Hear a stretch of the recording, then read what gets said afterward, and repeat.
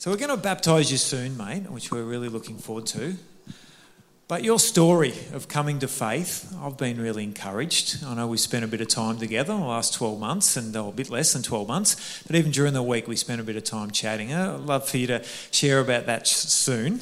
But we were able to dig up a little bit of footage from you when you were a kid.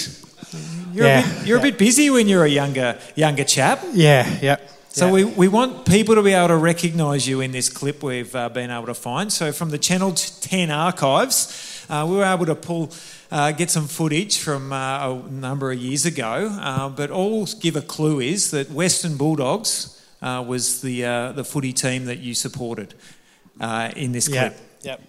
I follow Richmond, but in this TV show was the Doggies. Perfect. I'm pretty sure we got it ready to go. If not, well, here we go. My name's Roger Thesaurus, and I'm going to tell you the story of my life. Well, not my whole life, just this bit of it. About my best friends mainly. My two best friends, Millicent. And how lucky are you that I discovered you? Pretty lucky, I guess. And Dusty. Is everyone listening? I'm the man!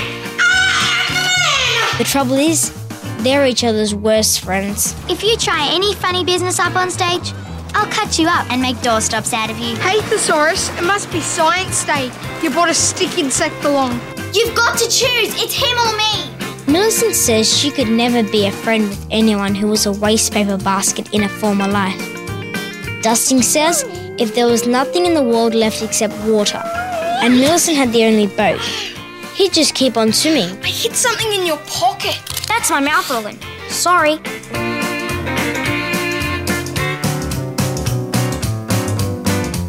I am the Great Gilbert, smarter than the average teacher. All hail the Great Gilbert! And good afternoon, Ziggy and Pedal. And good afternoon, especially Snowflake.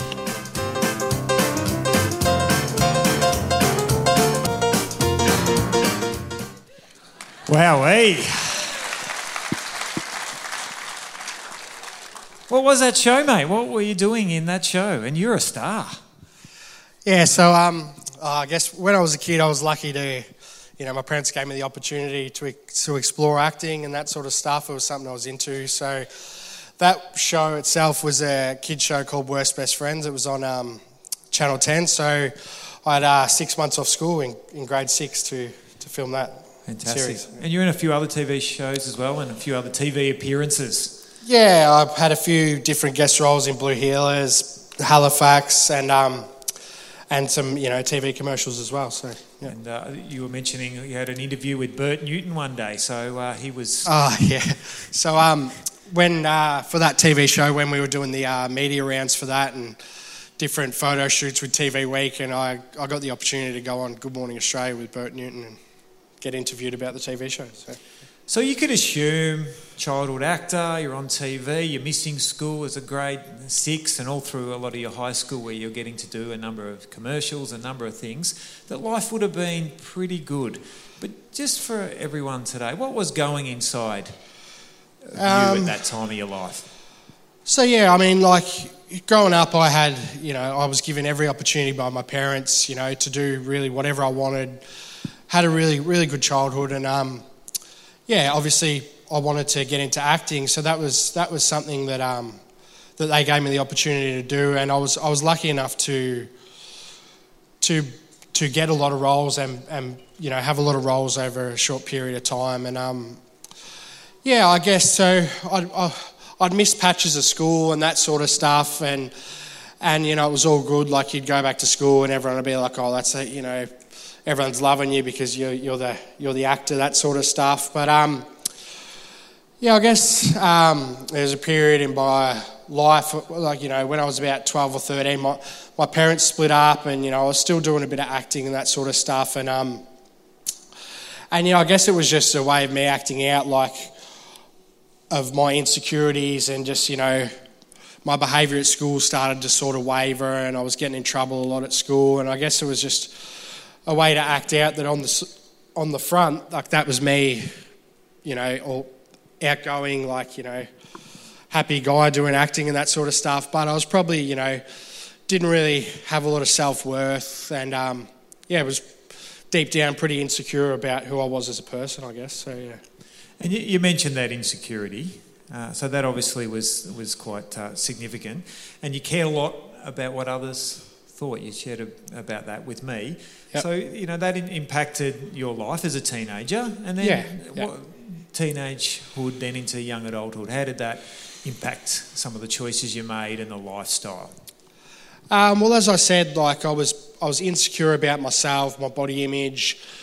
I cared a lot about what other people thought about me, and so at school my behaviour started to waver. I'd get into trouble a lot to try and sort of, I'd bully people because I'd want to be the one. Well, I was so worried about what people thought about me that I'd be the bully so that they can't bully me. I'm the one, not give them the chance to sort of say anything about me. So yeah, it affected my education in the sense that I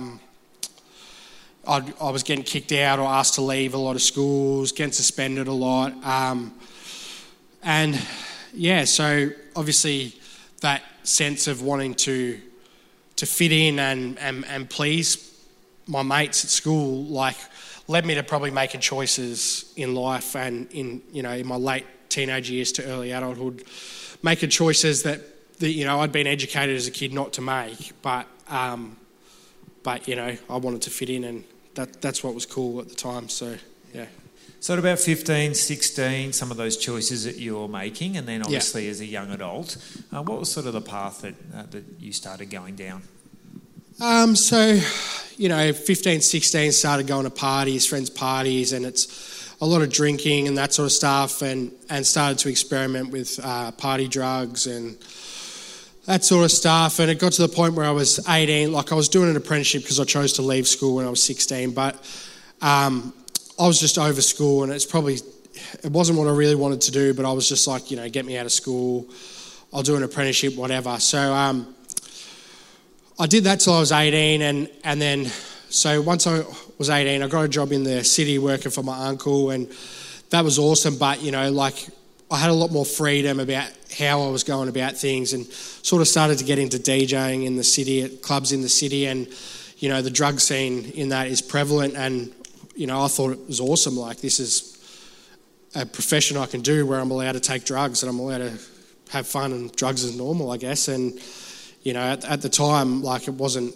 an issue. It was just like, I'm having a great time and partying up. But obviously it led to problems down the track, and it was a short sort of period that it was like a honeymoon period of a sense in DJing and that sort of stuff, to the point where, within a year or so, like, I had a pretty serious drug addiction. And yeah. So you got a drug addiction in your early 20s? Yep.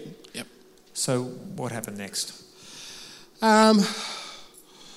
So I got to the point where I was just, I was using ice pretty much every single day, or every second day, whatever it was, smoking weed every single day, and I'd like, for the opportunities I had as a young kid growing up through school, being able to choose where I wanted to have my education, that sort of stuff, I got to the age of about 21 or 22, and I didn't have any options with really anything. So I wasn't working at the time, and my dad said, well, come work for me, and sort of gave me that lifeline to be able to have a job. But in the same sense, it wasn't really what I wanted to do. I was just like, well, this is an easy out. I can work and get money for my drug habit, and it got to the point where, like, working for a long period of time, like, I was unhappy in myself and where my life had sort of ended up, but I didn't want to let people down as well, and like, I was very conscious of letting people down. So, like, as much as I wasn't very reliable at work and that sort of stuff, he sort of kept giving me work, but I wasn't like sort of brave enough to say, like, I'm not happy in this in the first place, and like, for the fear of letting him down, I guess. So yeah. So you're in a bit of a rut, you mentioned. Yeah. Obviously, drug addiction had a real hold of your life. Yeah. What started to change? And you obviously had a bit of a community as well. If you could share a bit about that community that you were part of. So obviously, like, the drug scene in Geelong, it's very small. As much as Geelong is a wide community and stretches a far distance, when you're using drugs in Geelong, you know everyone knows everyone from that town. So you have this sense of community where you're like, I've got heaps of friends. Even though they're using and they're really my friends and, all these people to hang out with, I'd always have someone to come over and use drugs with me, or someone to go hang out at their house and use drugs, or drive around and be off my face on drugs while I was driving around. And it seemed like I had a lot to lose as far as friendships go in that sort of sense. It felt very real that was sort of like where I was meant to be. But in the same sense, I knew that when I was growing up and that, I envisaged so much more for my life than where I was at, and that what I'd made of my life and most of my 20s was just nothing. A blink of an eye and it was gone. So you needed a bit of a circuit breaker. Yeah, so you ended up attending Foundation 61, which many of those in this church may be familiar, but for those who aren't, if you could just talk a little bit about Foundation 61 and how you ended up there. Yeah, so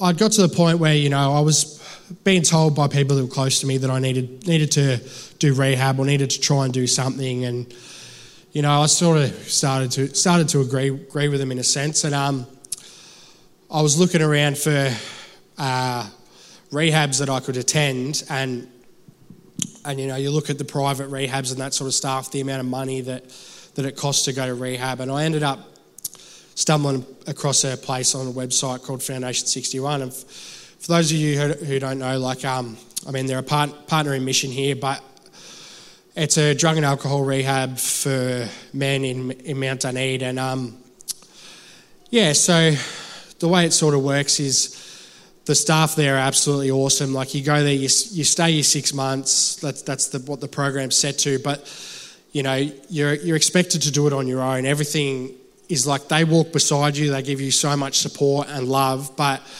they're not going to force anyone who doesn't want to be there or doesn't really is wanting to get off drugs for not the right reasons. They're not going to force anyone to do that. They'll if you're there for the right reasons and you want to change your life, they'll walk beside you every step of the way and give you that support. So I think it was the end of 2020 I ended up in there, and I'd tried detoxes here and there in the past and stayed a week, and I just thought, this is going to be the same thing. It's going to be, I'll be there a week, I'll break down and I'll say I want to leave, and I'll be back on the drugs within a week. So I went to Foundation 61 for the first time, and it was just such a, like I said, a loving, caring place that, everything was working out for me. I probably did so well at the start that, I probably got a bit ahead of myself, to the point where 8 weeks in, I was thinking, this is it. I've got this. I've done this. I've stumbled across faith. I believe in God now, so I'm a Christian. That's all it means. And so you learn about that early faith sort of stuff. It is a Christian-based rehab, and it's based on Isaiah 61. But every Monday night, two people, Graham and Sharon Tonkin, come in, and they're just two people with such Christ-like hearts that it's just they don't force you to believe anything. They just guide you in what you want to do if you choose to have a faith. So I sort of started to think, I still had a lot of questions. I'd always liked the universe and sort of the questions about where we come from. So I was sort of interested in that, probably both spiritually and philosophically and scientifically. But I made the choice. I believe in God, and it ended there. And I sort of thought after 8-9 weeks, I'm ready to leave, and everything's going to be all good. I'm free from my addiction and whatnot. So I left there after 9 weeks. I moved in with my dad in Werribee and went back to work for him. And I'd cut off everyone that I used to associate with in the past, and sort of thought, that's the past. I cut them off. So I did well for a few months after that, and then moved into my own place. I sort of thought, I got to get my own place. I got to be seen to be doing the right things, that, I'm all good now and stuff. And yeah, I moved into my own place. It was in the middle of COVID and stuff, and I moved back into a job that I probably wasn't happy with before I went to Foundo in the first place. And once again, I didn't want to let anyone down, didn't want to speak up, and ended up using again pretty much every day, but this time by myself, not with anyone, just by myself, in a double-story townhouse, just by myself. So life was at pretty rock bottom in that stage. When we caught up, you said a comment which I thought was profound. You said, I tried, this is giving up drugs, I tried doing it on my own, but it never worked. Yeah, so that period of time after I went to Foundation 61 the first time, like, my drug use was nowhere near as heavy as what it was the first time I went there, and I wasn't associating with anyone really, but like the isolation and the sort of depression that I was in was 10 times worse than when I went there the first time. I was so lonely and so miserable in myself that the only thing that I could really feel like I had a place or a home was for those 8 or 9 weeks at Foundation 61. And, I'd said to myself, I've only been using drugs a little bit again. Like, I can get off drugs by myself this time. I'll do it on my own. And, I'd last a couple of days and then go back to using again. And so, I put the feelers out and put in another application to go back to Foundation 61 a second time. So just before that, though, you shared a bit around that time where you were in a really challenging spot, isolated and cut off. And you talked a little bit about Psalm 13. Yeah, so, I mean, I'd made the decision to sort of believe in God, but I wouldn't say that I had a relationship with God at that point in time. And there still was a glimmer of hope, and, like, starting to read scripture and that sort of stuff, and you read Psalm 13 and I think the guys have got. Yeah, so I think the Psalms are really relatable as a person, because you can feel that emotion that, like, it's someone talking to God, and the questions that they might have for God might not be really what God is, but you can feel that realness in it. So, Psalm 13, how long, Lord, will you forget me forever? How long will you hide your face from me? How long must I wrestle with my thoughts and day after day have sorrow in my heart? How long will my enemy triumph over me? So, I started to really relate to that probably when I was going back to Foundo, because I felt like, I'd grown up with maybe being told that God's real and, going to Christian schools and experiencing probably not having good experiences with Christianity through school and that sort of stuff. But I'd made the decision to believe that God's real, and I started to question to myself, like, well, if you're real, God, like, why like, have you forgotten about me? Like, why have I ended up in this, like, poor situation that I'm in?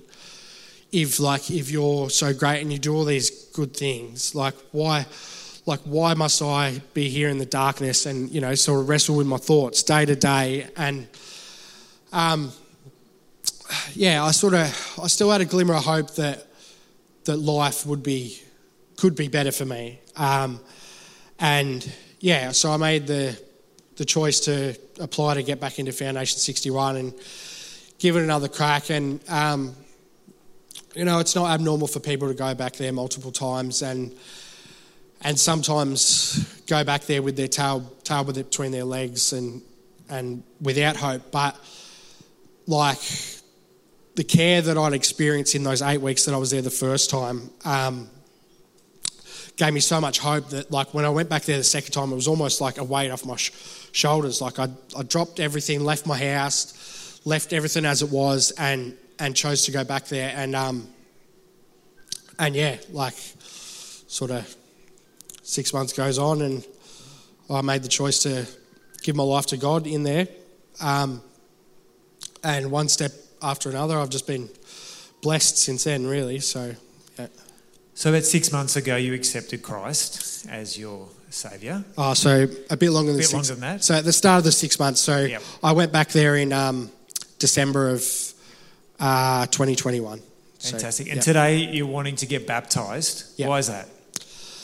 I mean, like we spoke about this as well, where I sort of said, well, you know, I was unsure about getting baptised. Like I already feel like I'm born again. I already call myself a Christian. But, you know, like you said, it is that public symbolism and, you know, the symbol of being able to wash clean all the things that I've done, all the mistakes that I've made in the past and, you know, start afresh.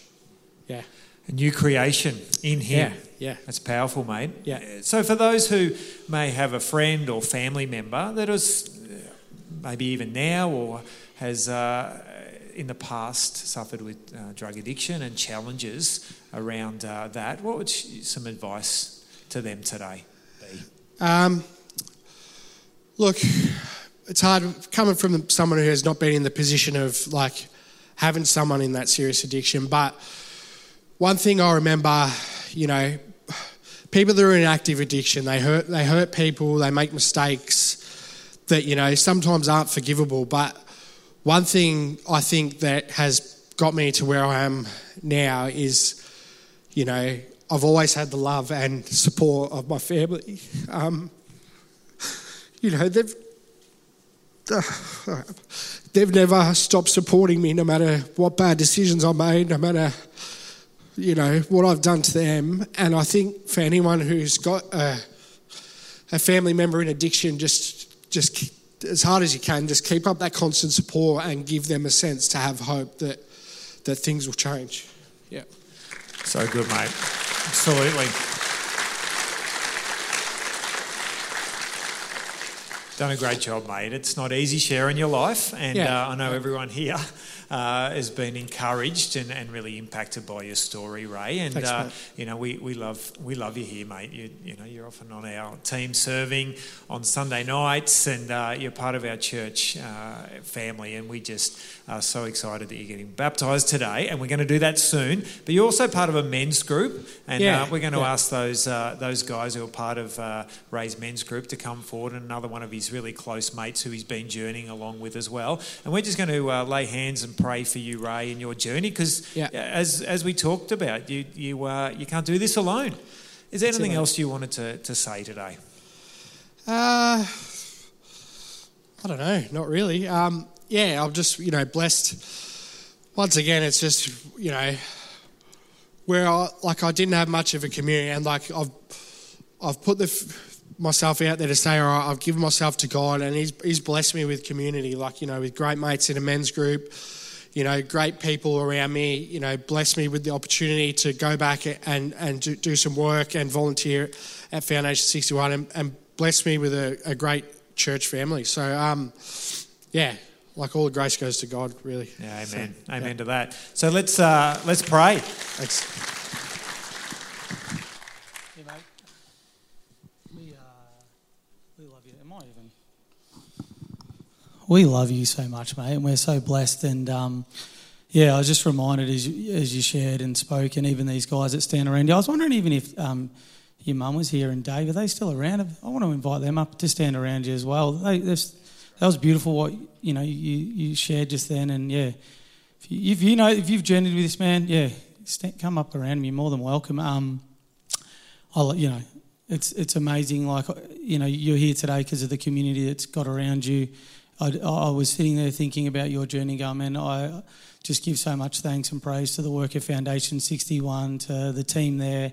You know, Graham and Sharon, you know, these guys sing your praises for what you continue to sow into them spiritually.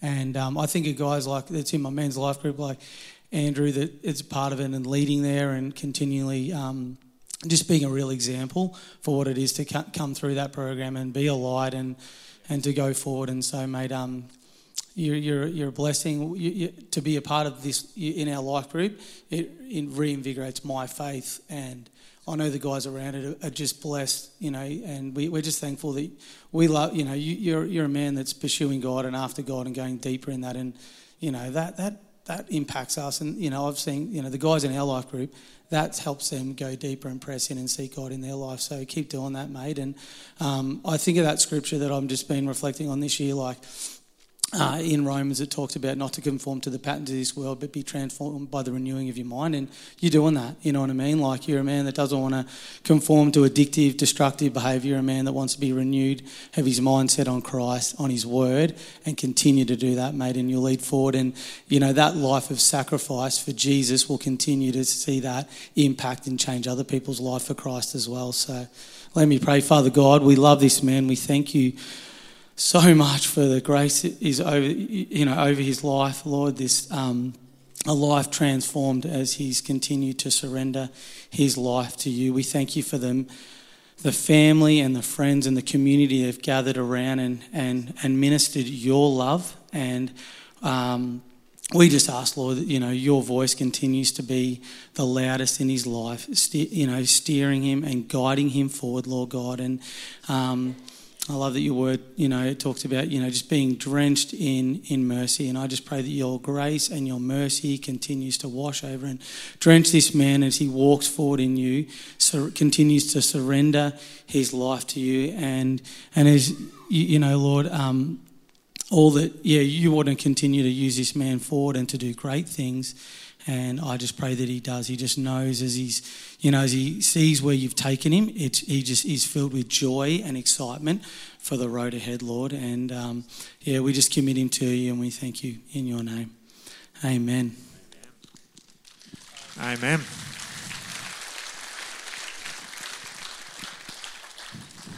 Just stay seated, mate. Relax. We've just got a few questions. Oh, okay, we'll stand up. I think it's a good gesture. That'd be great.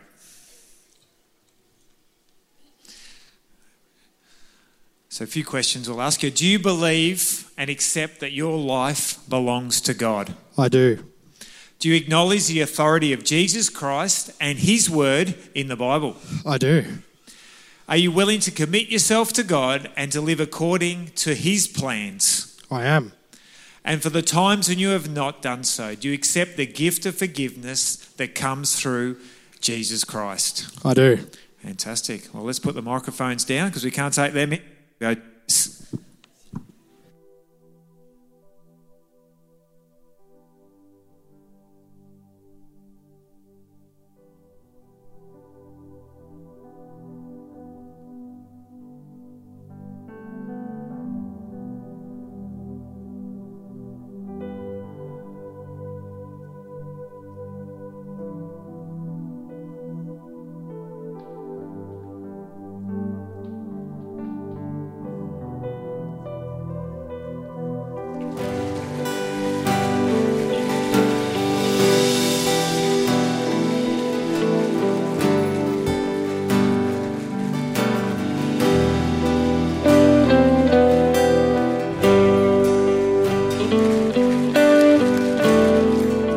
Let's stand and sing this song.